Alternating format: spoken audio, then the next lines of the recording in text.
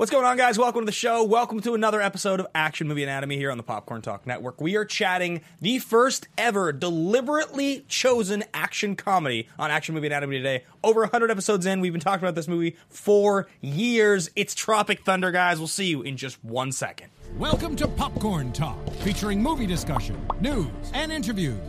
Popcorn Talk. We talk movies. And now, here's Popcorn Talk's Action Movie Anatomy. Boom! Oh, it's so sweet. Today is the day. This is maybe my favorite song ever. I think it's the greatest song of all time. The back. Yeah, I think so. And it just carries so much weight to it now that we've done it for so many episodes on the show, and we've also done it for a few episodes of the Schmodown. I think that the realization that we had when we were watching the scene of Denzel in the car with the guns, it's sexy, ain't it? Sexy. We're like, I thought yes. we were going to the office. You in the office, baby. Like, Is that Ethan Hawke? yeah. Like, I mean, we hadn't seen the movie, either of us, in easily 10 years. And when that scene happens, it was like, life is different forever now. We need, this song now is the song. It literally threw us right back into, I think that was elementary school, like the last year of elementary school or the first year of middle school that came out in 99. We were like 11? 2000 it came out, because the album was 2001, so. Right, oh, so it was 2000. All right, so. It's like 7th grade. Yeah.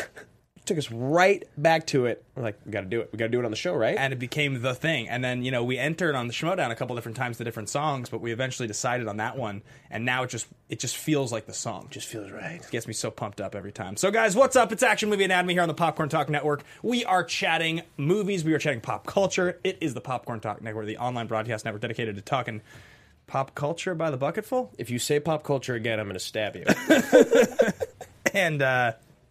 And yeah, that's what we're at. That's what we're up to, guys. So we're chatting action movies and Tropic Thunder. It's funny, of all the ones that we put up to discuss on the show as possibles from last week, this is truly the most actual action movie of them. Oh my gosh, I just forgot how upset I am that MacGruber didn't win. I was pretty upset the other guys didn't. I'm not win. even supposed to be here today. I mean, you and I both were like fully championing our favorite action comedies. And we both knew that Tropic was going to win. Yeah, 100%. Which we were excited about. We've got a lot of awesome segments. We even switched our rules around a little bit. So let's tease that. Let's get into this, man. Yeah, I mean, they literally made an action movie. They have explosions like an action movie. They movie. really did. Like Yeah. real explosions, guns, like everything. Yeah, The it's props. hilarious. It's fantastic. So, guys, we chat action movies here on the show. Those movies adhere to 4 basic rules. Rule number 1, the hero always plays by their own rules, or in this case, they think they play by their own rules. Which is perfect because Stiller is like, no. Like, he doesn't know till the very end when he's getting tortured, when he's like, cut! So good. Damien, cut! Rule number 2, the hero and the villain are always the smartest people or the dumbest people in the room. Yeah. And they're all just morons. They're all morons. Like, Lazarus is he's clearly the smartest person of self-awareness. Kind of, but yeah. not self-aware at all. I say aware of the situation, Yeah. but not aware of himself. He is just a wonderful character. He is incredible. Unbelievable. Rule number 3, the movie is driven by a police, military, political, or mercenary figure. They think that they're in the military. And rule number 4, the movie contains a minimum of 1 explosion. This movie is not short on explosions. There Not are at all. plenty of them. So, guys, today on the show, we are going to do a discussion of, is Ben Stiller overrated, is he underrated, or is he properly rated? Still one that we need to come up with a better title for. We really do. We are going to talk about the AMA question. We had some wonderful questions submitted this week on the Facebook page, on Twitter, which you can find. We'll tease those in just 1 second. We are going to discuss quickly McGregor versus Mayweather. Yeah, just why the hell not? Yeah, it's the biggest fight of the century. Might as well just discuss who we think's going to win. And, of course, airing at 2 o'clock today on Collider, we have the Ultimate Schmodown Tournament Round 1, which was a tremendously exciting match. I can't wait for you guys to watch it. That's at 2 o'clock, so you got to tune in for that. We'll talk about that throughout the episode today a little bit, because we are just jazzed. We're so excited. We're playing the janitors over at Collider, which we cannot wait. So yeah, guys, that's the show today. That's going to be what we're talking about. So let's move on to our plugs, and then we'll get into thesis statements. So if you guys want to follow along with the show, you can find me personally at Ben Bateman Media. You can find our podcast on Twitter at AMA Podcast. You guys can find me at Andrew Guy on Instagram and Twitter, and you can find our Facebook fan page at the Action Movie Anatomy fan page on Facebook. It's getting very close to 500 members, and like we say every week, we would love to have you there. It's tons of interaction. Everything that is related to the show and action movies gets several to dozens to even 50+ comments. So yeah, it's been it's a new thing. It took us 100 episodes to start it, and we didn't even start it. It was Jay Clymer and Eddie and Richard. Hey, it's Kaylee Cuoco for Priceline. Ready to go to your happy place for a happy price? Well, why didn't you say so? Just download the Priceline app right now and save up to 60% on hotels. So whether it's Cousin Kevin's Kazoo Concert in Kansas City, go Kevin, or Becky's Bachelorette Bash in Bermuda, you never have to miss a trip ever again. So download the Priceline app today. Your savings are waiting. Go to your happy place for a happy price. Go to your happy price, Priceline.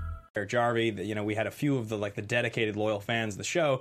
Thank God they're smarter than we are. They were like, we just need to create a place to talk about this stuff that's not just the YouTube comments. And they did, and the first week it was like 25 people, and we're like, oh, who really knows who listens to this show? And then every week it's like 10 to 25 more people get added, and I thought it was going to plateau at like 50, 60. Yeah, I just didn't know how many people idea. really wanted to join something to talk, and every week. So we're going to hit 500 people probably. I would think by the end of the day today we'll hit 500 people in the group. So yeah. Anyway, guys, thanks for listening and thanks for watching. Let's get into the episode. So we're going to start out by watching the trailer to the film and then getting into thesis statement. I love the music. Something happening here. What it is ain't exactly clear. This is a real action movie right now. Yeah, totally. I'm coming, man. You down, me, Foley? Sorry, can we cut? What is going on here? Hey, I'm about to jump out this helicopter like Wesley Snipes. I'm doing the scene right now. What scene? The scene is about emotionality. Where is it? God, I am dealing with a bunch of prima donnas. The action guy who left the fridge open. The award winner. Critically acclaimed Australian actor Kirk Lazarus He's holding underwent a he's holding the 5 controversial Oscars. in order to play the platoon's African-American sergeant. I know who I am. I'm a dude playing a dude disguised as another dude. The comedian. You think you can do what I do? Take a picture of this. This summer. Want to make this movie right? You take those boys up there, put them in Nolte. Nolte's an awesome character in this movie. Just a complete fraud. The movie they think they're making. Exterior, rainforest, dust. Cut right in jungle. Isn't the movie. The end when they're all escaping, and everyone keeps mentioning, he's like, "When did you get hands?" And last one, "Oh fuck, you go ahead." Exactly. Let's use it. That's one of my favorite moves. The roll. No, when he's got the arm out, the arm out shooting. On the same flight?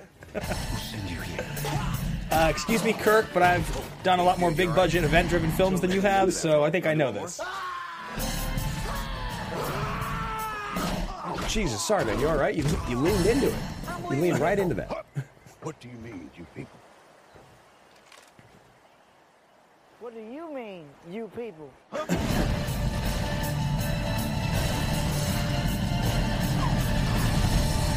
Tropic Thunder. To go a lot of trying just to get up that hill.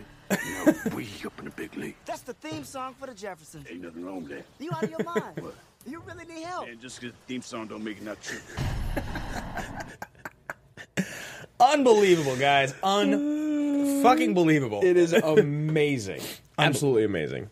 So, guys, we're going to get to the next part of the show here. This is Thesis Statement. Now, if you've watched the show before or you've listened to the show before, you know this is the part of the show where we share a big, bold thought about the film. Something rooted in hyperbole. The greatest this, the only this, the first this. Should never be, this is my favorite Ben Stiller movie, or, the best scene in the movie is this. I guess it could be the best scene, but that's pretty loose. I feel like we really like to talk about the movie as a whole, or some element of the film that really stands out. And so I'm going to jump in first with mine because I'm excited about mine.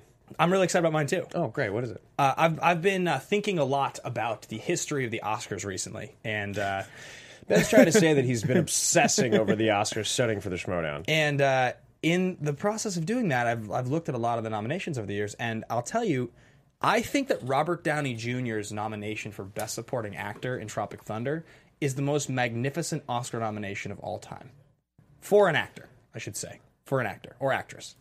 It's the most magnificent acting nomination the Academy has ever awarded. Because, let's not kid ourselves here, guys. It's Robert Downey Jr. on his comeback tour, coming back from basically being a cast-off from Hollywood, deciding that it was a good idea to go straight blackface. Like legitimate blackface. And not even blackface in like a this is a drama and we're pointing out that this is offensive. It's like in the a movie. white dude that is unaware of himself being a black dude and how racist he is. And it was so funny and so self-referential to Hollywood that they gave him a Best Supporting Actor nomination. And I don't think there was a chance he was going to win that year. And also, when was the last time an action comedy got its Best Supporting or Best Actor nod? The adventure and the action films so rarely get noms. A few years earlier, you had Johnny Depp get the lead actor nomination for Jack Sparrow. Right. It happens, but it's super rare. Mm-hmm. And that's such a different type of nomination. You know what I mean? Yeah, for sure. This is like a straight parody movie. And it's crazy that he got the nomination. But again, let's not kid ourselves. Laurence Olivier did this in all seriousness in Hamlet 1965. Exactly. I was hoping you were going to mention that. He got a Best Lead Actor nomination for that. Now, the difference between that being incredibly offensive and this being totally hilarious is that was Laurence Olivier taking himself deadly serious in Othello in the middle of the Civil Rights Movement in 1965. Whereas this is Robert Downey Jr. not taking himself... Othello and Hamlet. Yeah. Say what? You said both Othello and Hamlet. Did I say Hamlet? Yeah. Oh, I know you meant Othello. I was just hoping you were going to... Yeah, Hamlet just to clarify for you guys. 2 decades earlier. But, that was actually offensive. And I guess you could still draw the conclusion this is an offensive role. I mean, you really could. Totally. And we've got people here in the chat that are saying that it's the greatest action comedy ever made, which I totally agree with is the thesis. It's because of so much that goes behind it and what it speaks to. And but yeah, other people are with you. They're saying the greatest use of blackface in 21st century. This is done well because it's poking fun of itself. And the movie is so aware. Honestly, the Laurence Olivier thing is why this is funny because he did that in all seriousness as a real dramatic role. And this is just straight up making fun of actors in Hollywood taking themselves so seriously that they think they can do anything. Totally. And it's funny because one of the segments we were going to talk about today was, and brought up by our AMA questions, was talking about if this movie could be done today. And I'm going to piggyback on your thesis with my thesis and saying that this is the greatest use of comedy to push social boundaries since Blazing Saddles. Oh, interesting. It's the greatest use of comedy to push social boundaries since Blazing Saddles. And a thing that's similar is Madeline Kahn also got a Best Actress nod for playing her role in that film. It wasn't as racist, but it kind of was. Her character was ridiculous. But the reason I say this is because a lot of the questions we got were about asking if this movie could be done or not today. And a lot of people think Downey would be crucified if he did it now. It's not that I disagree with the people because I can't speak to whether he would or wouldn't. I wouldn't be surprised if he would, and I wouldn't be shocked if he wouldn't. But what I do want to say is that this is the type of movie and comedy that we need. This is what comedy is for. Right. This is why we have comedies, is to push social boundaries and then be able to laugh at ourselves. Right. It's so important, I agree. And that's what was so great about Blazing Saddles. And it was one of those things, with Blazing Saddles, when it came out, even Mel Brooks talked about how they didn't get any positive reviews. People were they're not going to go watch this shit, this racist-ass shit, and it became word of mouth. It's this is really interesting. Yeah. And it was the same thing with Tropic Thunder. When I saw the trailers, I was kind of like, what? All right, this could be funny, I guess. And then it was like, holy shit, is that Robert Downey Jr. doing straight up blackface? Yeah. I was offended. Of course. I don't even know why I was offended. I think it was just because I needed to be, I think the question, and we should just answer it now because we've already sort of halfway walked into it. Mm-hmm. The question of could this movie be done again was asked by, I'm going to try this here. I know, it was really rough, and please forgive us. Thusanth Sunthara. Wow, that's a hard name to say. It's a beautiful name. Suntharalingam. Wow, thank you so much. I am so sorry for saying your name that way. But I'm so glad that you commented from wherever it is that you live. Yes. And so the answer to the question of could the movie be done again today, I think yes, but I don't think that this would be... I think so. The big protest of this film when it came out was the Simple Jack stuff. Which is the thing that kind of aged poorly, even though you still laugh. It's funny, but it is in terms of like low-hanging fruit and not actually doing anything interesting. Whereas the Downey thing is like sort of doing something interesting, and it's really making a straight commentary on something that is still a sensitive subject, and it was a sensitive subject at the time, which is why on earth would you have a white person playing a prime role for someone who isn't white? Like, don't do it. Yeah, like, come on, like, cast somebody who isn't white in the role. And Hollywood has done this. There's a lot of the last 10 years has seen a tremendous amount of whitewashing all the time. But that's why this is funny, and they're poking fun at Hollywood, and the whole movie is poking fun at Hollywood. So that's why it works. Whereas the Simple Jack stuff, it's just kind of like it's cheap, you know? Yes, a little cheap. It's funny, but it is cheap. Yeah, and So you think yes, this movie could be done now, but I think specifically today, like 2017, I think that the Downey character would be pretty frowned upon. It's not a good time for that right now. Yeah, it's really rough. Tensions right now. are very high right now, and I don't think, you talk about pushing social boundaries. I feel like we've been pushed pretty far in the other direction at the moment. I don't think the audience really wants to go out there and see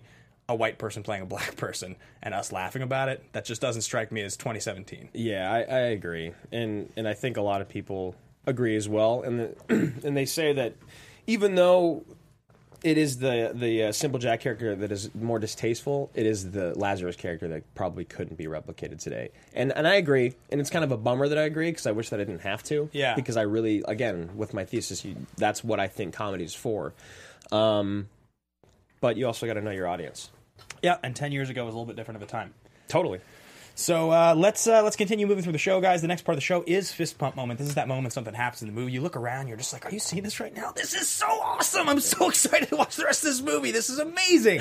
And this movie definitely, I mean, we've never done an action comedy intentionally. You know, somebody on the Facebook group mentioned Nice Guys as an action comedy. Yeah, totally. And it's actually funny because when we did The Nice Guys, it was just a comedy.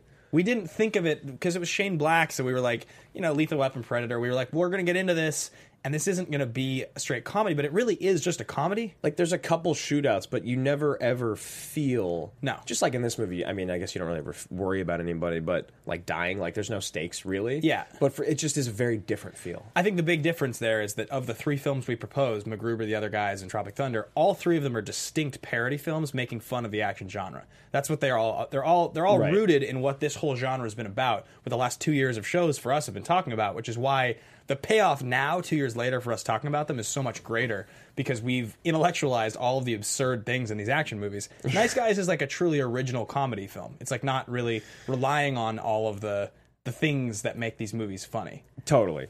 And this one has it, and I'm going to mention it right now, is when, Richard Jarvis in the chat talking about when Ben Stiller shoots the M16 one-handed, which you mentioned, which is just like, that's a thing. And like, Lazarus does it again later when he's like, oh, get some, and he shoots two, and he's just like turning and shooting. It's just so stupid. And the C4, oh God. I think, okay, so I'm going to jump in with my fist pump moment right now. And I originally wanted to go with the first time that you see Lazarus and the contacts in the trailer. Yeah. Because, like, I'd heard before watching the movie, people like, oh, the trailers are the best part. And I was like, well, okay, trailers are... Yeah. I didn't really get it. Yeah, and then, course. The movie starts and you see him. And when I saw Downey, I died. But I think my real fist pump is when Cooper gets blown up. Oh, yeah. It's so awesome. They give this big, long speech, and you think shit's going to get together. And then he just blows up. You're like, what the And you're like, oh, yeah, this is exactly what I want out of this movie. Yeah. And then, of course, Stiller, like, picks his head up and licks it. Yeah, it's just like... It's excellent. So that was mine, because that was when I was, like, in the world. Yeah, totally. Yeah. Yeah, it's amazing. This is Nigel Cockburn. Is that his name? Nigel Cockburn. Or no, Damien Cockburn. Damien Cockburn. I think my fist bump moment is... So the first 10 to 15 minutes of this movie, we can all agree, are pretty spectacular. Yeah. Like, they could have existed as their own 15 or 20-minute film, and it would have still totally been like, this is amazing. Because it does everything you want. It establishes the absurdity of everything, how seriously they're taking it. MTV's Best Kiss winner of 2000. Totally. The trailers into the thing, and you don't even really need the rest of the movie, because I honestly, I truly think... the rest of the movie's worse than the first 20 minutes. Like, I think you get everything you want. You get all of the funny stuff. You get Downey doing plenty of Downey. Mm-hmm. You get, like, the trailers. You get every character.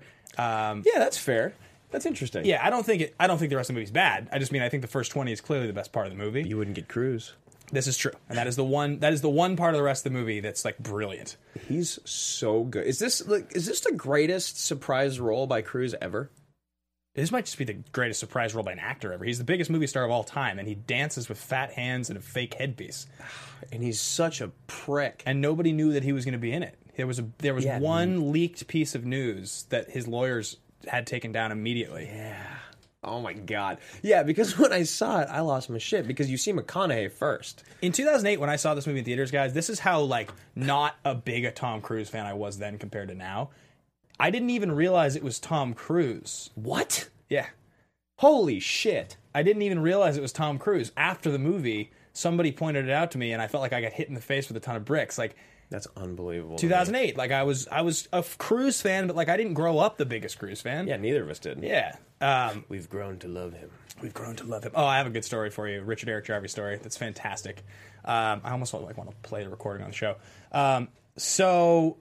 So we were talking about fist pump moments, and my fist pump moment is during that opening sequence when Downey goes to save Stiller, and they do the Platoon knockoff, where Stiller's like getting knocked around a bunch of times. He gets shot like 20 times. Yeah, which is funny too, by the way, because historically, with actually that scene in Platoon, the take they use in the movie is.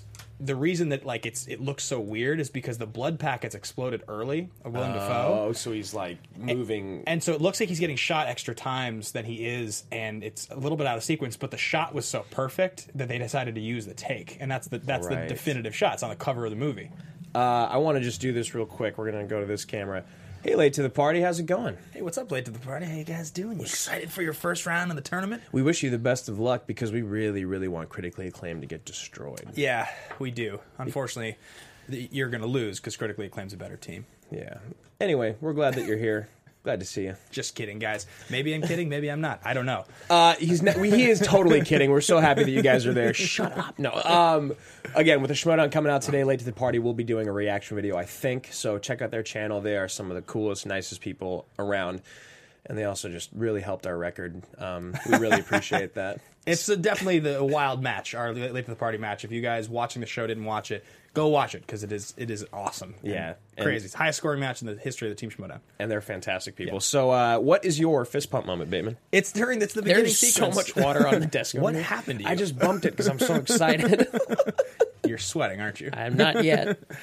So it's when Stiller is like getting knocked around, and Downey's like, "We gotta save him," or whatever he does. And he but even the way that Downey runs in this movie, yeah, it's like he's running as what he thinks that black character would run or like. something. I don't know if he's running with a limp or something. What it is? No, he's just. I don't know. I don't know what it is, but it's like he starts running, and then he does the he shoots behind his back, or he's like, "Get some!" And he does that move. Get some!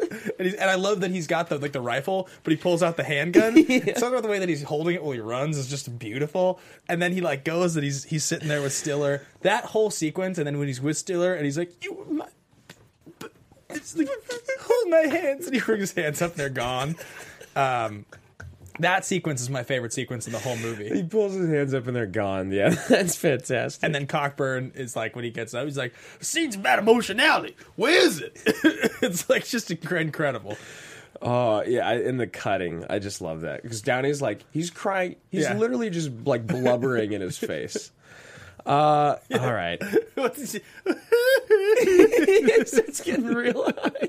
You got Portnoy hanging in the background. Yeah. Let's talk about that real quick. We're about to get into star profiles. We're going to talk about Downey and Stiller. We're going to talk about Stiller over under proper. But a few people mentioned, and I think I have it here in the and it's mentioned again in the chat. But Jeff Roberts via Facebook, thanks again, Jeff, says, "Why does Jack Black get so little attention for his role in this film?" And the reason I want to talk about that, not only is it a good question, but it's because when I was watching the movie, he's my least favorite character by a mile, even over Jay Baruchel. Well, look, Baruchel. Jay Baruchel, and wow. I know, it's ridiculous. So it's like the sketch or something. It's just we talked about. Every time I look over, there's more water. Excuse me. No.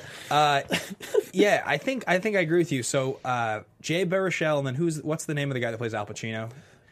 Is it Frank something? No, it's Michael. God damn it! I don't know why I forget his name every time. It's just Frank keep going. A something. Pull it up. Yeah. Anyway, so really the stars of the movie, the three people you're supposed to pay attention to, right, are Downey, Stiller, and Black. Mm-hmm.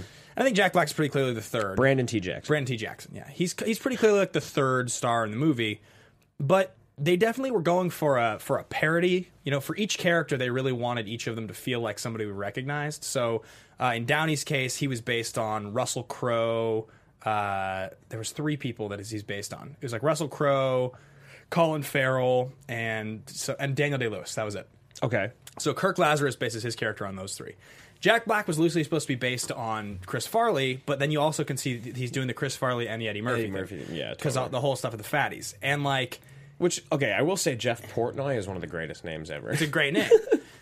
The problem is, in the same way that you experience this with comedy a lot because you do so much improv, but it's like when you introduce a joke the first time, like when you go to it the first time, if it's a really good joke, it gets a little less funny each time you go to it if it's delivered the same way. Right? Now, if you go to it the first time and you tease it, and then you come back to it with a great callback at the end of a movie or something, it can be fantastic.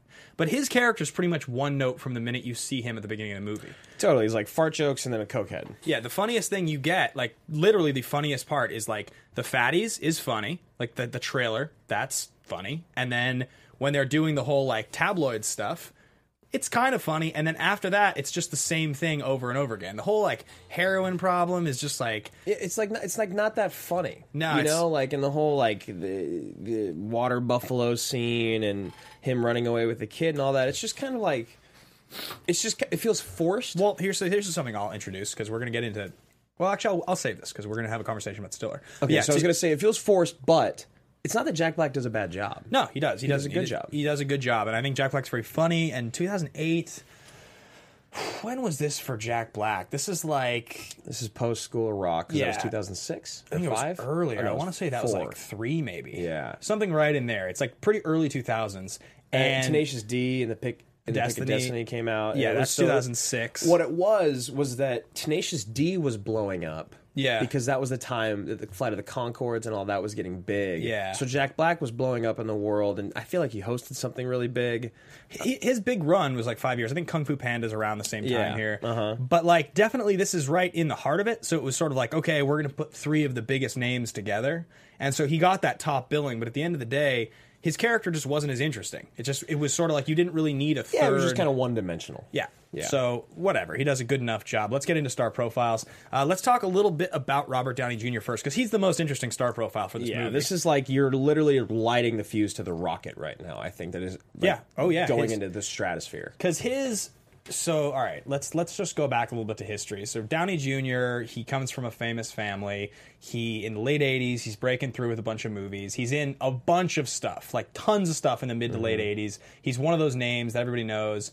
91, it's 90 or 91, he gets the Oscar nom for Chaplin, and he looks like he's this guy. He's breaking through. Late 90s comes. We both know him from U.S. Marshals. He had like a drug or something? Yeah, he had a lot of major drug problems. Major drug problems. He's like, I think he's the guy that like passed out in some random person's backyard and they found him passed out with his shirt off or something.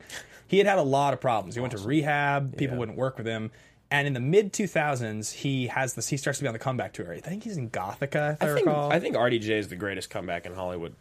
Yeah, because he's one of the top 10 stars alive right now. I mean, like, he's such a big star that the biggest production company in the world can't afford him.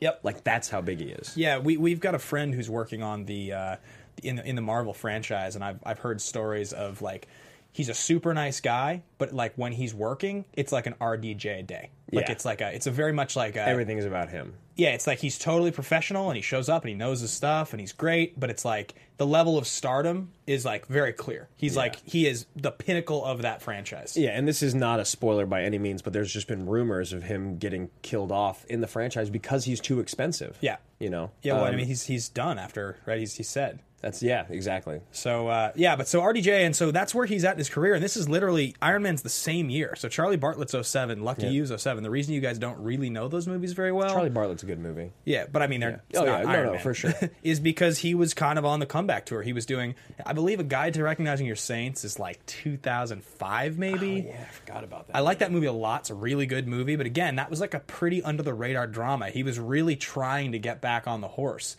and Sherlock Holmes is right around here. It's like within a year, I think. He might be the next year. And he just, for a couple years there, he just went back and forth between playing Tony Stark and Sherlock Holmes. And then his career now is just stratosphere. Yeah, he's incredible. And so on the other end of that, you have Ben Stiller, who was kind of... I mean, Ben Stiller's been an A-list actor for as long as I can remember, basically. Like, it was probably around our early teens that he just started to kind of blow up. Was Zoolander 99? Or 2000? A little later. I think it's like... 1? Yeah, that sounds right. 2001 sounds right. So we're 12, 13 around then. Yep. And so basically for a whole life, he's kind of been a superstar. But it's interesting because he's never been, like, the guy. Yeah. He was never like Jim Carrey, Chris Farley, Adam Sandler, but he was like very, very close. Always like right behind those guys. Totally. So he did Tenacious D, In the Pick of Destiny, 2006, Night at the Museum, 2006, and The Heartbreak Kid in 2007. All of those were big movies. Yeah, The Heartbreak Kid wasn't very good, but it had a big cast. Malin Ackerman was huge from doing Watchmen. And I think Along Came Polly is probably a year before this. It's so like again, 2005, 2004. He's getting these leading roles in all these big movies. Night at the Museum, Along Came Polly, Zoolander 2, you know, that's obviously very recent, but so that begins this conversation of is Ben Stiller over, under, or properly rated? Yeah, so I think if we're trying to answer the question, is Ben Stiller overrated, underrated, or properly rated, you really have to think about where he was when this movie came out, where he was 10 years before it, and where he is now. Ben Stiller's career really has been a thing since about 1990. Mm-hmm. He found success early with the Ben Stiller Show in 1990 after appearing in films. The show was canceled after one season. He wrote most of the sketches and starred in it, but then it was nominated for an Emmy. And it's so funny. We've actually featured it on the show. Yeah, it's really funny. The 90s proceeded to be a weird sort of in-between where he couldn't figure out, am I a dramatic actor? Am I a writer? Am I a director? Am I a comedic actor? And that's what the whole beginning of the 90s was. It's not really until the mid-90s when he breaks out. He directs Reality Bites in 95. In 98, he's in Something About Mary. He's got that mid to late 90s run, and then that's when you've got Meet the Parents kicks off, and you've got Zoolander in 01, and then he becomes part of the frat pack, and that whole thing happens. Mm-hmm. So that whole part of his career, I think you can easily say at the time, he was probably properly rated because the movies were all very successful, and he was always a top 5 comedy name during that time. Definitely. It's the last 10 years that really changes the perspective, I think. So, now that you've introduced it, how do you feel? I think at this point, Ben Stiller is underrated. Really? I think at this point, yeah. I mean, he gets Zoolander 2, which is so late. So late. Yeah. Still. Yeah, I think he's underrated because... And he still gets everyone to come back, including Will Ferrell. Yeah. Here's the reason I think Ben Stiller's underrated. Ben Stiller is a writer, director, and actor who's made films that have totaled $2.6 billion in box office receipts. I think his average film he's involved in have made $73 million. And he's been making movies since like 1991. Yeah. So I don't think the world really quite appreciates or understands the level of talent there. I think they see Ben Stiller and they think Ben Stiller, he's Gaylord Fokker, and they think he's Night at the Museum guy and he's Zoolander, and that's what he is. And he's that guy who plays the one note of being unreasonably angry really well, and he's kind of funny, but he's always a little less funny than you want him to be. It always feels like he's trying a little hard. But what you don't realize is that he, in a lot of cases, wrote the movie and directed the movie and produced the movie. He was behind all of it. And that's where I think people don't get it, is that he's so much more talented than most of his counterparts. Yeah, and I mean, when you put it that way, he's a superstar. He's exactly what you talk about, and he figured it out 20 years ago when it's like, you need to be able to do everything in this business. But that being said, I think that Stiller's had an incredible career. You know, you talk about Zoolander and Meet the Parents and Reality Bites, and then you go into Tropic Thunder and, everything that you just said. Right. And then you have Zoolander come out, Zoolander 2 comes out, and it's pretty goddamn terrible. Yeah, it's bad.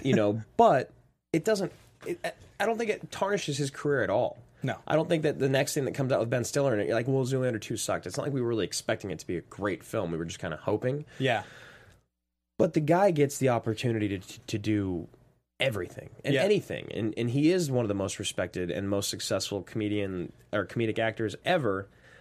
So, as much as I hear what you're saying, and I think he does need to get more respect, I think he gets a shitload as it is. Yeah. And I think that he is properly rated. Okay, you think he's probably rated? Totally. I thought you were going towards overrated for a second. No, not at all. I don't I think can he's see that overrated. argument too, yeah. Because he's fantastic. I mean, he is very good, but there is that thing that you say that he's never as funny as you really want him to be. And there's only a few times, like in Dodgeball. Like, Yeah. I think Dodgeball is probably his greatest role. But we've always said this. It's the same role as Heavyweights. Yeah, well, I was just going to say, so I think if you take all of our favorite comedians, the guys that have made us laugh the most in our life, it's like... Oh, my God. And him and Stardew, thank you for reminding me. Him and Happy Gilmore. Yeah, he's amazing. He's so good. What a tremendous looking trophy you have there. That's so good. Tidy there. He's well, and then he has the okay, this is what I was gonna say. Like most of the comedians that we love, the people that are the funniest in the movies, at the end of the day, they have one or two characters that we remember. That's what it really is. Maybe they have 10 characters that they did at Groundlings when they were training or something like that. But at the end of the day, when it comes to the stuff they get featured in movies to do, they have basically one character, like the one thing they go to that's the money in the bank. When they get brought in as a cameo in a movie, that's what they do. And sometimes if they're lucky, if they're a really talented comedic actor, they'll have 2 or 3 really ridiculous characters that people remember them for. And I feel like with Stiller... And all the greatest have them, for sure. I feel like with Stiller, he kind of plays that a little bit annoyed. Okay. Like he plays that... uncomfortable? Yeah, Yeah. I'm a little uncomfortable. He plays the straight man, and he plays perturbed, the unreasonably angry guy. Yeah. And that's like... those are like the 2 things that he does. And like... It's weird because even if you go back as far as the early 90s, if you go back to the Ben Stiller show, like when they would do like parody sketches of like... you know, like a sexy perfume commercial for like a garden hose. Right. He's like the hunky guy with the 6-pack who's like got the garden hose. And I think to some degree, he just got caught in a little bit of this place early in his career of, is this guy a leading man? Is he a dramatic actor who's like handsome? Or is he a comedian? And he never quite got away from it. Because the other great comedians that you talk about didn't really have to struggle with that. No, Jim Carrey, Chris Farley, Adam Sandler, all these people, they were never, I mean...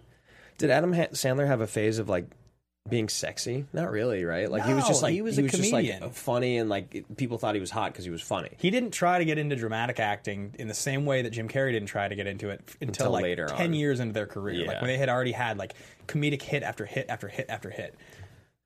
Yeah, that's interesting. All right, so let's move on. I mean, to production development and how this movie was made and who made it. And you talked a lot about Ben Stiller, $2.6 billion worldwide. Yeah. He 13 episodes of his own sketch show. He created the Ben Stiller Show. Is there anything else that we should talk about with him? Well, I think so. Let's talk about the writers as a group here because I think this is pretty interesting. Oh, Mystery Men too. Yeah, he's so good. Yeah, I think this is pretty interesting. So. Justin Theroux is quietly like the most under the radar, massive star in Hollywood. That's like what I was realizing as I was reading about this and thinking about it. So a lot of you guys don't know this. Justin Theroux co-wrote Zoolander with Stiller. He came up with the idea with Stiller to like fully do this whole idea of actors, filming a fake movie. Justin Theroux is married to Jennifer Aniston. Yes, I knew that. He just starred in The Leftovers.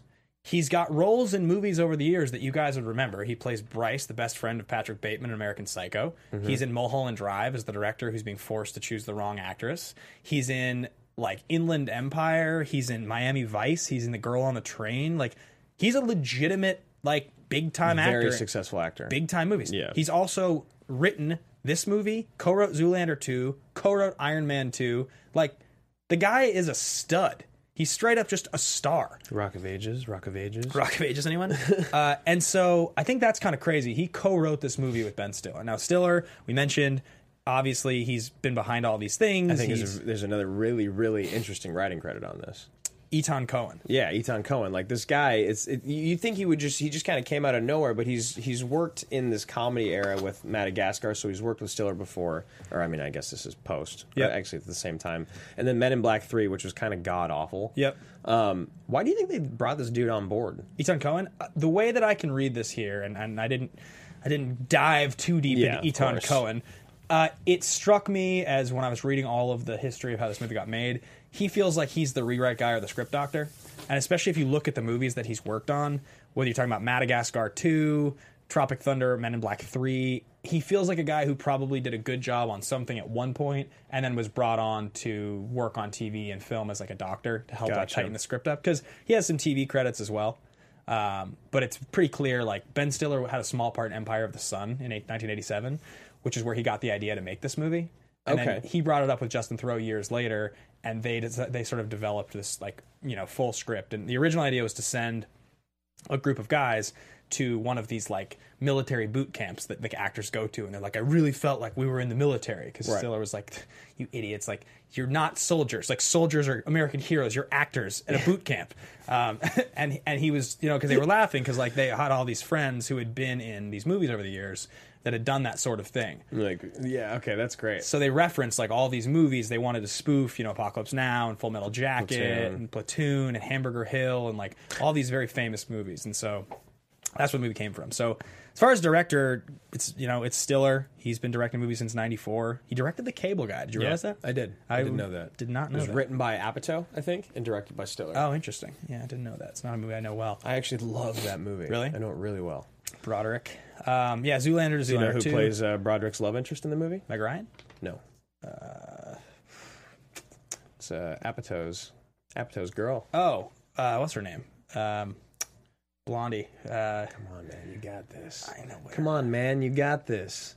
Come on, man. You're literally showing me up on the show right now. I'm saying her Leslie last Mann. There you go. I just cheated. Trying to It's on help the screen. God damn it. Thanks, Marissa. Hey, Marissa, how you doing? What's up, Marissa? How you doing? Look, man, that's not good for us. Oh, sorry. What'd you say, Marissa? I'm great, thank you. How do you feel about this movie?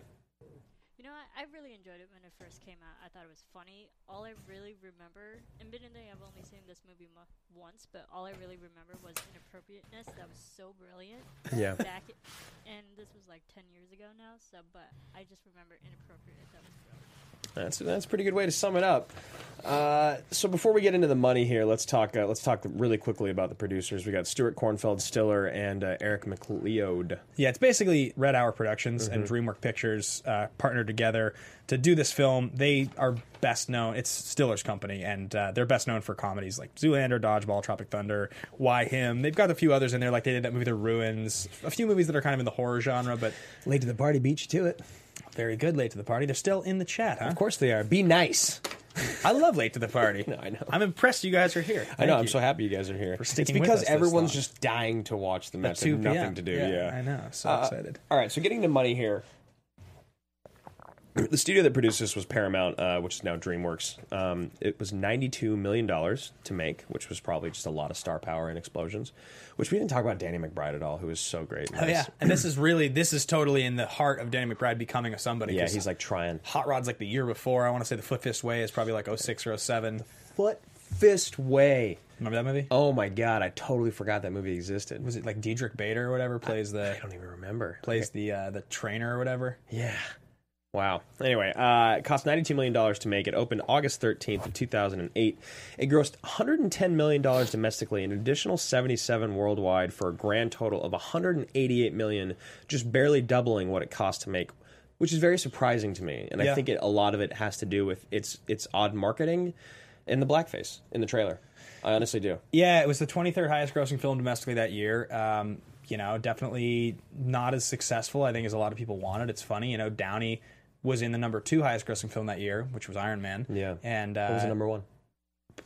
Offhandedly, 2008. I'm not sure if I can remember. I'm just surprised Iron Man wasn't. Yeah. Oh, The Dark Knight, 100%. Oh yeah. Dark Knight was 1 and Iron Man was 2. So awesome year for movies, actually.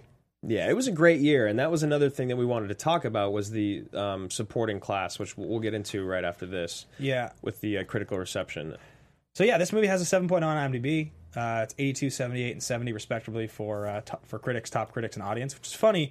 I can't believe the audience score on this is the lowest Rotten Tomatoes score. Me too, and it also has obviously an Oscar nomination for Downey. I don't really get it. I honestly don't. Yeah. At all.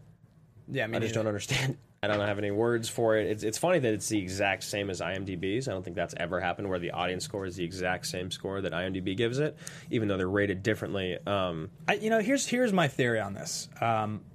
This movie makes fun of 2 very, very, very sensitive social issues, right? Mm-hmm. So the Simple Jack character being a challenged character is funny if you don't have someone in your family who, you know, is a challenged person. It's funny if it doesn't touch you personally in a way that makes you feel embarrassed to laugh. But if it does, I can see not liking this movie. I can see giving this movie a bad review. And I think the same can be said for the Robert Downey Jr. character. You know, comedy's funny if you think it's funny, and it's offensive if you think it's offensive. And I think there's a lot of people that were pretty offended by this movie. The Simple Jack fake movie website that was up to promote this movie, along with, you know, Al Pacino has his energy drink Booty Sweat. They sold that. That was a real product for sale. You know, the Simple Jack stuff. And then there was I think it was called like Make My Skin Pretty, was a fake website about getting pigmentation surgery. Oh, okay. Gotcha. And this was all promoted, and all of this was part of the marketing campaign behind this movie. And I do think that stuff was funny, but also like offended a lot of people. And I think that's probably why the audience score, you know, the audience is not, it's not their job to critically analyze this and talk about why being self-referential to Hollywood is just good or whether bad. you like it or not. It's like how it made you feel. It made me feel like a 6. Right. You know? Exactly. Like, I think that's really tough. If your brother's autistic and you watch this movie, you probably don't want to give it a good review, period. Like, it's probably not funny to you. Yeah, because it's just cheap humor when everything else is so highbrow and intelligent. And I think that's why this movie probably doesn't get the credit from the audience that it otherwise might. That's just my theory. I think that's a great... Yeah, I got nothing else to say. So let's get into favorite line. This is like an excellent, excellent segment for this movie, and we're going to start off with my favorite line, because it's basically this whole segment. Yeah. But I'll tell you exactly what it is. Marissa, we got a couple-minute clip here to queue up, guys, because the worst thing is hearing Ben and I regurgitate great comedy.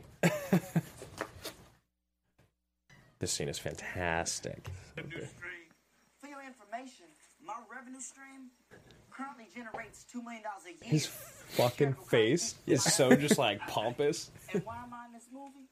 Maybe I just knew I had to represent. Because they had one good part in for a black man, they gave it to Crocodile Dundee. Breaks, kid. That man's a national treasure. I just wanted to throw another shrimp on You know that's a true story? Wait, woman, baby got eaten by a dingo. Fellas, it's hot. We're tired. It stinks. I'm fucking with you, Kangaroo Jack. I'm sorry, a dingo ate your baby. You know that's a true story. Lady lost a kid. You about to cross some fucking lines. Relax. You know what? Fuck that, man. I'm sick of this koala hugging nigga. Tell him he's... He slaps him. Favorite line. For 400 years. That word has kept us down. What the fuck? Took a whole lot of time just to get up that hill. Brandon T. Jackson is excellent. The big leagues. Getting out there to bed. Long as we didn't see me, baby. That's the theme song for the Jeffersons. You really need help. And just because the theme song don't make it not true. It's unbelievable. You know what? Say what's true. All right, Marissa, thank you so much. Just because the theme song don't make it not true. Yeah, the look on his face for 400 years is 400 years. unbelievable. Yes. It's just like, he is such a good actor, man. He really is. I can't believe the ability to do this role and like just, yeah, it's just incredible. And we're not even talking, like, we have literally not even talked about going full soloist. We haven't talked about it once. Which and is one of our favorite segments. It's arguably the funniest scene in the entire movie. I mean, really, it's the most referenced scene in the whole movie. When we covered Collateral with our buddy John Sheck, he's a very, very vocal person online about dyslexia. He talked a little bit on here about learning his lines and about how it takes him longer to learn lines because he's dyslexic. So he's definitely somebody who is a very, very vocal member of the community, talking about having any kind of difficulty like that. And we were like crying, laughing, watching that scene on the episode. And I think the conversation we had that episode was actors that go full soloist, trying to win the Oscar. And that, you know, I think we talked about Jamie Foxx going in the soloist, and Cuba Gooding in Radio. Yeah, there's like, you know, classic examples. He talks about I Am Sam in the movie here. And which is funny because Sean Penn got a nod for that. Yeah, and the scene, like, the sequence is so good. Like, Stiller and, like, the way and, like, the stuff that Downey's saying to him. Yeah. Oh, yeah, you really swung for the fence with that one. Swung for the fence. Really quickly here, Joel Hammond, our buddy, is saying, have either of you seen the commentary? It needs to be discussed. RDJ stays in character the whole time during the commentary. I haven't seen it. Because he has the one line in the movie that he doesn't drop the character until the DVD commentary. Yeah, exactly. My other quick favorite line is when Jack Black kind of has this moment of clarity. He's like, I was doing this low-budget titty film on Skinamax. You remember it? Jay Baruchel's like, it's just a great little, like, it's like everyone knew it. Everyone knew that film. Everyone's seen that. You know, it was just a fun line for me. My favorite line in this movie is when Al Pacino says the thing about Lance, and he's talking about Lance Bass, and they're all giving him shit about it, and Downey's like, come on, man, it's Hollywood. Everybody's gay sometimes. Like, the brilliant stuff like that is like, you guys are all in Hollywood all the time, so everything that's in the script is like That's like a funny thing people say in Hollywood. Totally. And that's like his delivery of like patronizing and condescending at the same time is like fall in the bathtub, laughing your ass off. You know, things like that. Problem being retarded, not being retarded is you don't know you're retarded. It's like just the way he just like kind of like goes on. He's so good. He's so good. Forrest Gump, he won a ping pong competition. Slow, maybe retarded. No way. So we're gonna get into our anime question next, guys. We already answered, can a movie like this ever be done again? And we don't think so as much as we think that it should be, if that makes sense. Why does Jack Black get so little attention for his role in this film? We covered that as well. We think it's just because he's kind of a one-dimensional character, as much as we think he does a great job. The other leads, and honestly everyone else around it, just has more depth. Yeah. And lastly, from our good friend Mike Cohen, he's at MC Cohen or M Cohen 76 via Twitter. He said, "Should Stiller have used real action stars instead of comedians?" Well, I think it's a funny question for multiple reasons. I like that question. Yeah, definitely. At the time, Robert Downey Jr. wasn't an action star. Robert Downey Jr. became an action star. He became a huge action star. Yeah. You know, Tom Cruise, huge action star. Ben Stiller, a fake action star. Yeah. I guess the comedian character, even Jack Black gets his arm blown off in The Jackal. Really? Yeah, and then he gets blown up. I've never seen The Jackal. It's a large caliber gun. Wow, it's a very good movie. Cool. We should cover that on the show soon. Anyway, The sorry. Jackal.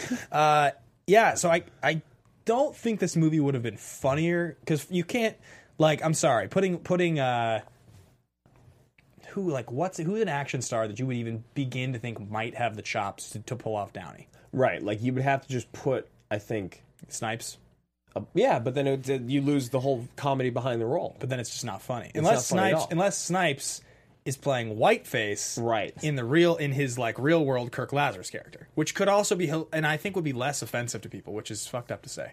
Yeah, no, it would be, and I understand what you're saying. Yeah. I don't know. Now, my thing is, it's the exact same point that you have. It's the precipice is Downey. Yeah. There's no action star that I think has the chops to do it. Statham would be hilarious. With the accent. Oh, God. So, we love the question. I think I'd love to see a short, like maybe they reenact one scene of it, but I definitely don't think so. Yeah, I think... So moving on to this next part of the show, two things. First of all, I mentioned this earlier, and I just want to point it out. So on Anchor, I was doing a show every day for a while called Fist Bump Film Club, which I stopped doing. But I was counting down my 50 favorite films of all time on Tuesdays, and I brought it back a couple weeks ago, so I've been counting the list down. I saw yesterday you did Truman Show, right? Yeah. And number 40? Number 40, yeah. Yeah, so I'm 10 deep now. And I've had a bunch of the listeners of this show who have been calling in with theirs. And Richard Eric Jarvie last week called in with his number 41, and this was my favorite thing. So he says in the beginning, I'm not even going to say what this movie is or give any details because you and Drew have talked about it so extensively. It would never have made my top 50 had you guys not talked about it on the show so much. Oh, I know what it Listening is. to you guys talk about this, it made my top 50, and he gives the whole thing, and he's like, I'll just leave you with this one line. Come find me when you wake up. And I was just like, made me so happy. Just made me so happy. And so I wanted to just give you a shout out, Richard, because for those of you that don't know, it's Edge of Tomorrow. It's Yeah. one of the great. It's Emily Blunt. She says an incredible line. There's another great one in there that we love, and that is it's in the shed. When Cruz is talking to her, she's like, "How many times have we been here? Yeah. Oh, we've been here before, haven't we? How many times? Yeah, how many times? Yeah, so good. We don't make it past here. If you get in the helicopter, you die. You die. Okay, so what was I just going to say? There was something I wanted to mention. We were getting to Cage versus Cruz, which is not a segment we do as much on the show anymore. But what it does remind me of is the fact that we haven't really talked about Cruz very much. all. And we need to because, look, we love Tom Cruise more than anybody could think is humanly possible. Get well Totally. soon, buddy. Broke his foot and his ankle on Mission Impossible 6. The film was delayed by almost 12 weeks. Look, man, when you're a warrior, you're going to get some injuries. Yeah, we're thinking about you. And we know that American Made is coming out in the next couple of weeks, so we will be covering that eventually. But let's talk about Cruz in this role. Let's talk about how amazing he is. So first things first. Cruz and Stiller have been friends for a long time, and the story behind this goes that originally Cruz was going to play the Peck character, the McConaughey character, and what happened was Stiller calls him and he's like, "Hey, I have this idea," and Cruz is like, "I think you should add a studio head character. I think it'd be funny." And I'd play the character. And Stiller was like, all right, we could work on that. And Cruise is like, but I got one condition. I told you the story before. If I play the character, I want fat hands and I want to dance. And Stiller's like, do it, man. You get whatever you want. So man. Cruise came up with the whole thing. The whole, like, the balding head, the fat hands, the chest hair, literally all of it. He created the whole character. That's what he wanted to do. And it's amazing. Like, he has, if not for Downey being so incredible in this movie, Cruise would have all the best scenes. He's so funny, and honest to God, the dancing at the end is just amazing. Like, yeah, it's amazing. And oh man, okay. So this brings up this is a great point right now. So another good friend of the show, fan, is Richard Jarvie. He's got a new girlfriend. Congratulations, by the way. Yes, man. She hates Tom Cruise. Oh no! Any tips on how to convert her? I'd say start with this film. She's probably already seen it though. So I also want to just tell her to watch our show. Yeah, I think if you're gonna go with the whole like convert people to like Tom Cruise, I think like Tropic Thunder's great. Mission Impossible 3 is good. That's intense though. I would go a little You later. gotta go a little later on. I would say Edge is a great place to get into it because it's a very good movie and he plays kind of a coward. I think it's just a good movie overall. It's a hard movie not to like. It's funny. It's quick cuts. It's kind of awesome. He's very cruisy in it. And then maybe go back and watch Risky Business. Yeah, Risky Business is kind of him as a young superstar. He hasn't emerged. He's not totally comfortable in his skin, but you see, you're like, this guy's going to be something. Yeah, you see it. When you watch it, it's impossible. And I would say after that, I think Jerry's a pretty good one. I think Maguire, like, it's like corny, but it's also like held up really well. It's like it's hard to sort of not just love it. So Britta, just Tom Cruise is the best. He's the fucking best, and Richard is also one of the best. So great minds think alike. Just try to hop on board here. Next segment: Mayweather versus McGregor. I just have like a really hard time. It's like it's got to be Mayweather. It's got to be Mayweather. You can't walk into someone else's sport who is the greatest all time at that sport. He's the greatest defensive boxer ever. Yeah. I mean, I don't know that much about boxing, but I've heard it. And like, you can't walk in there and play a sport. Like, we saw Michael Jordan walk onto a baseball diamond. We saw what happened there. Yeah, and he was an unbelievable athlete, and he was okay at baseball. He was all right. Kind of. Was he double A? Yeah, he played like a season and a half. I mean, I think if he had played another season, maybe he would have gotten a little better. But like, yeah, it's kind of ridiculous. But it's gonna, people will watch it. It'll get a lot of attention, and that'll be that. I think for me, I think it's pretty shut and dry. Yeah, I mean, for us, unfortunately, it's not much of a fun segment because we both are in complete agreement that Mayweather. Maybe we should make a. No, we can't make a bet because I already have money on Mayweather. No, I can guarantee this. The audience here, if you guys watch Schmoedown at 2:00, you'll be entertained. I can guarantee that. I can guarantee that. There's some entertainment for you. All right, so we just have. Oh no, this will be interesting. Our categories.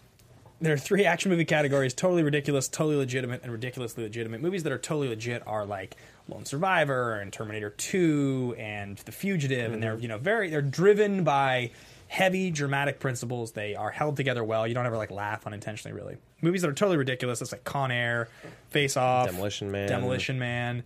There's been a lot of them that we've done on here. We love them. Independence Day Resurgence. Yeah, horrible movies.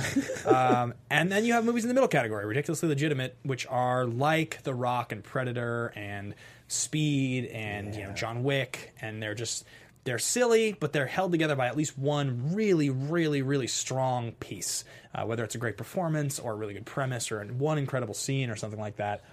It's interesting because if we did MacGruber on the show, it would be totally ridiculous. Yeah. And if we did The Nice Guys on the show, I think I or one of us or maybe even both of us called it totally legitimate.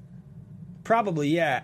This movie is definitely like, it has those like Stiller elements that make it like just like, okay, this isn't as good as it could be. This is not as smart as it needs to be. I love it. The first 3 comments immediately are, I think it's totally ridiculous. I think it's totally legitimate. I think it's in the middle category. Amazing. Yeah. For me, it's pretty clearly totally ridiculous. Yeah, I mean,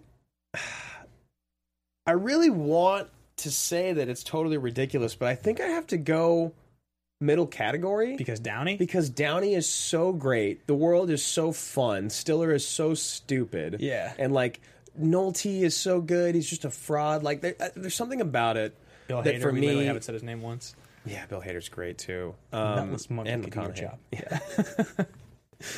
I think for me though, what makes me like it less than the other guys and MacGruber is that it is a little bit too legitimate for some reason. I don't even really know what is legitimate about it. But maybe it takes itself too seriously, or I think like one thing that you can always say about comedy films, and this one in particular, is that the final 35-40 minutes of these movies is usually not nearly as good as the first hour. And I think this is the same. It's always like that. It's just because you end up having to like actually do legitimate story things to wrap the story up. So running around and shooting guns and hiding behind things, it's just like not as good. And the other guys is the same way. The ending of the other guys is like not nearly as funny as the beginning. All of MacGruber is perfect. Yeah, the ending of MacGruber I think is the funniest of the three. Oh, it's so good.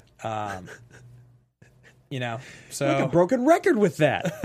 All right, so our next category here, we have one thing left, and it's called The Pitch. Sweet. So we got kind of a weird one for you guys, dude. I'm so excited. I think this is going to be great, and there's a couple reasons for why we're doing it. Yeah. So what we've got coming out this week is Soderbergh has a film out right now called Logan Lucky, which is getting really great reviews. It's the first Soderbergh movie in a little while to really have quite a bit of excitement and buzz around it. It's a totally original concept. It's got Channing Tatum. It's got Daniel Craig. It's got like Adam Driver. It's kind of it just looks like a kind of a fun. I'm not even sure what it's really about yet. I'm going to probably see it this weekend. We were thinking about what's going on right now and what would be interesting to talk about. And we were like, has Daniel Craig been in any movie that we think has the quality to cover on here that isn't a Bond movie? And the only two that came to mind were Layer Cake and Road to Perdition. I would say Defiance was the other one I considered. But yeah. That's good too. Yeah, that's fine. But we both agreed when we talked about Road to Perdition. First of all, the movie's amazing. I just recently watched it again, and it's so good. Yeah, I mean Newman is a great final role. Hanks is at his Hanksiest. Jude Law is like really weird and creepy. Yeah, Daniel Craig's great, and it's a legitimate. Daniel Craig is a straight up fuck. It's a legitimate action movie. It's got like shootouts. It's got like legitimate action scenes. It's based on a comic book. It's a really good movie. It's Sam Mendes' follow-up to American Beauty. This was the first film he did after winning the Best Director Oscar and winning the Best Picture in '99. And I think this movie is going to be so fun to cover. Like, there's a lot of scenes in this movie. I think I already know my favorite line. I think I already know my fist pump. Like, there's some really great stuff in this film. The music is perhaps some of the greatest that we've ever heard. It's so beautiful. This movie is really good. I can't wait to talk about it. It really is kind of like an American classic that's been very forgotten. I think that's one of the things we'll discuss is how kind of forgotten it was. So yeah, Road to Perdition next week. And guys, I know we said last thing, but one last thing. Again, there's about 20 minutes now before the Movie Trivia Schmodown, the Ultimate Showdown, premieres with Team Action against Deep Cuts. Tune in. It's on the Collider Network on YouTube. We usually don't promote other shows, but we got to promote We're excited about it. We can't wait for you guys to watch the match. Every Schmodown match we've had so far has been a blast, and we hope you guys enjoy the match. So go check it out. It starts at 2:00, and congratulations yesterday to Team Trek for their win. Yeah. If we do win today against Deep Cuts, then we will have to play them, which was. I mean, Team Trek is just Scott Mance. We all know that. And Scott Mance went off in round 2 about our boy Tom Cruise, which we just, that's in bad taste. Yeah, what are you doing, Mance? Yeah, come on, man. Now we got to come for you. Yeah. And that we will do. So, anything else you got today, Bateman? No, I think that's going to wrap it up. If you guys want to follow along in the conversation, you can find me personally at Ben Bateman Media. You can find the podcast at AMA Podcast on Twitter. You can find me at Andrew Guy, and you can find the Facebook page, Action Movie Anatomy fan page on Facebook. Let's get to 500, and let's grow that to 5 million. Road to Perdition, guys, next week. Same time, same place. Tune in. Thanks for watching. Thanks for listening, and have a good one. Bye. From producers Maria Menounos, Kevin Undergaro, Phil Svitek, and the entire Popcorn Talk Network, we would like to thank you for tuning in. For questions or comments, be sure to visit popcorntalk.com. I'm Sir Richard Wentworth, and this has been a presentation of the Popcorn Talk Network. The views expressed herein are those of the hosts only and do not necessarily reflect the views of the Popcorn Talk Network or its owners or principals.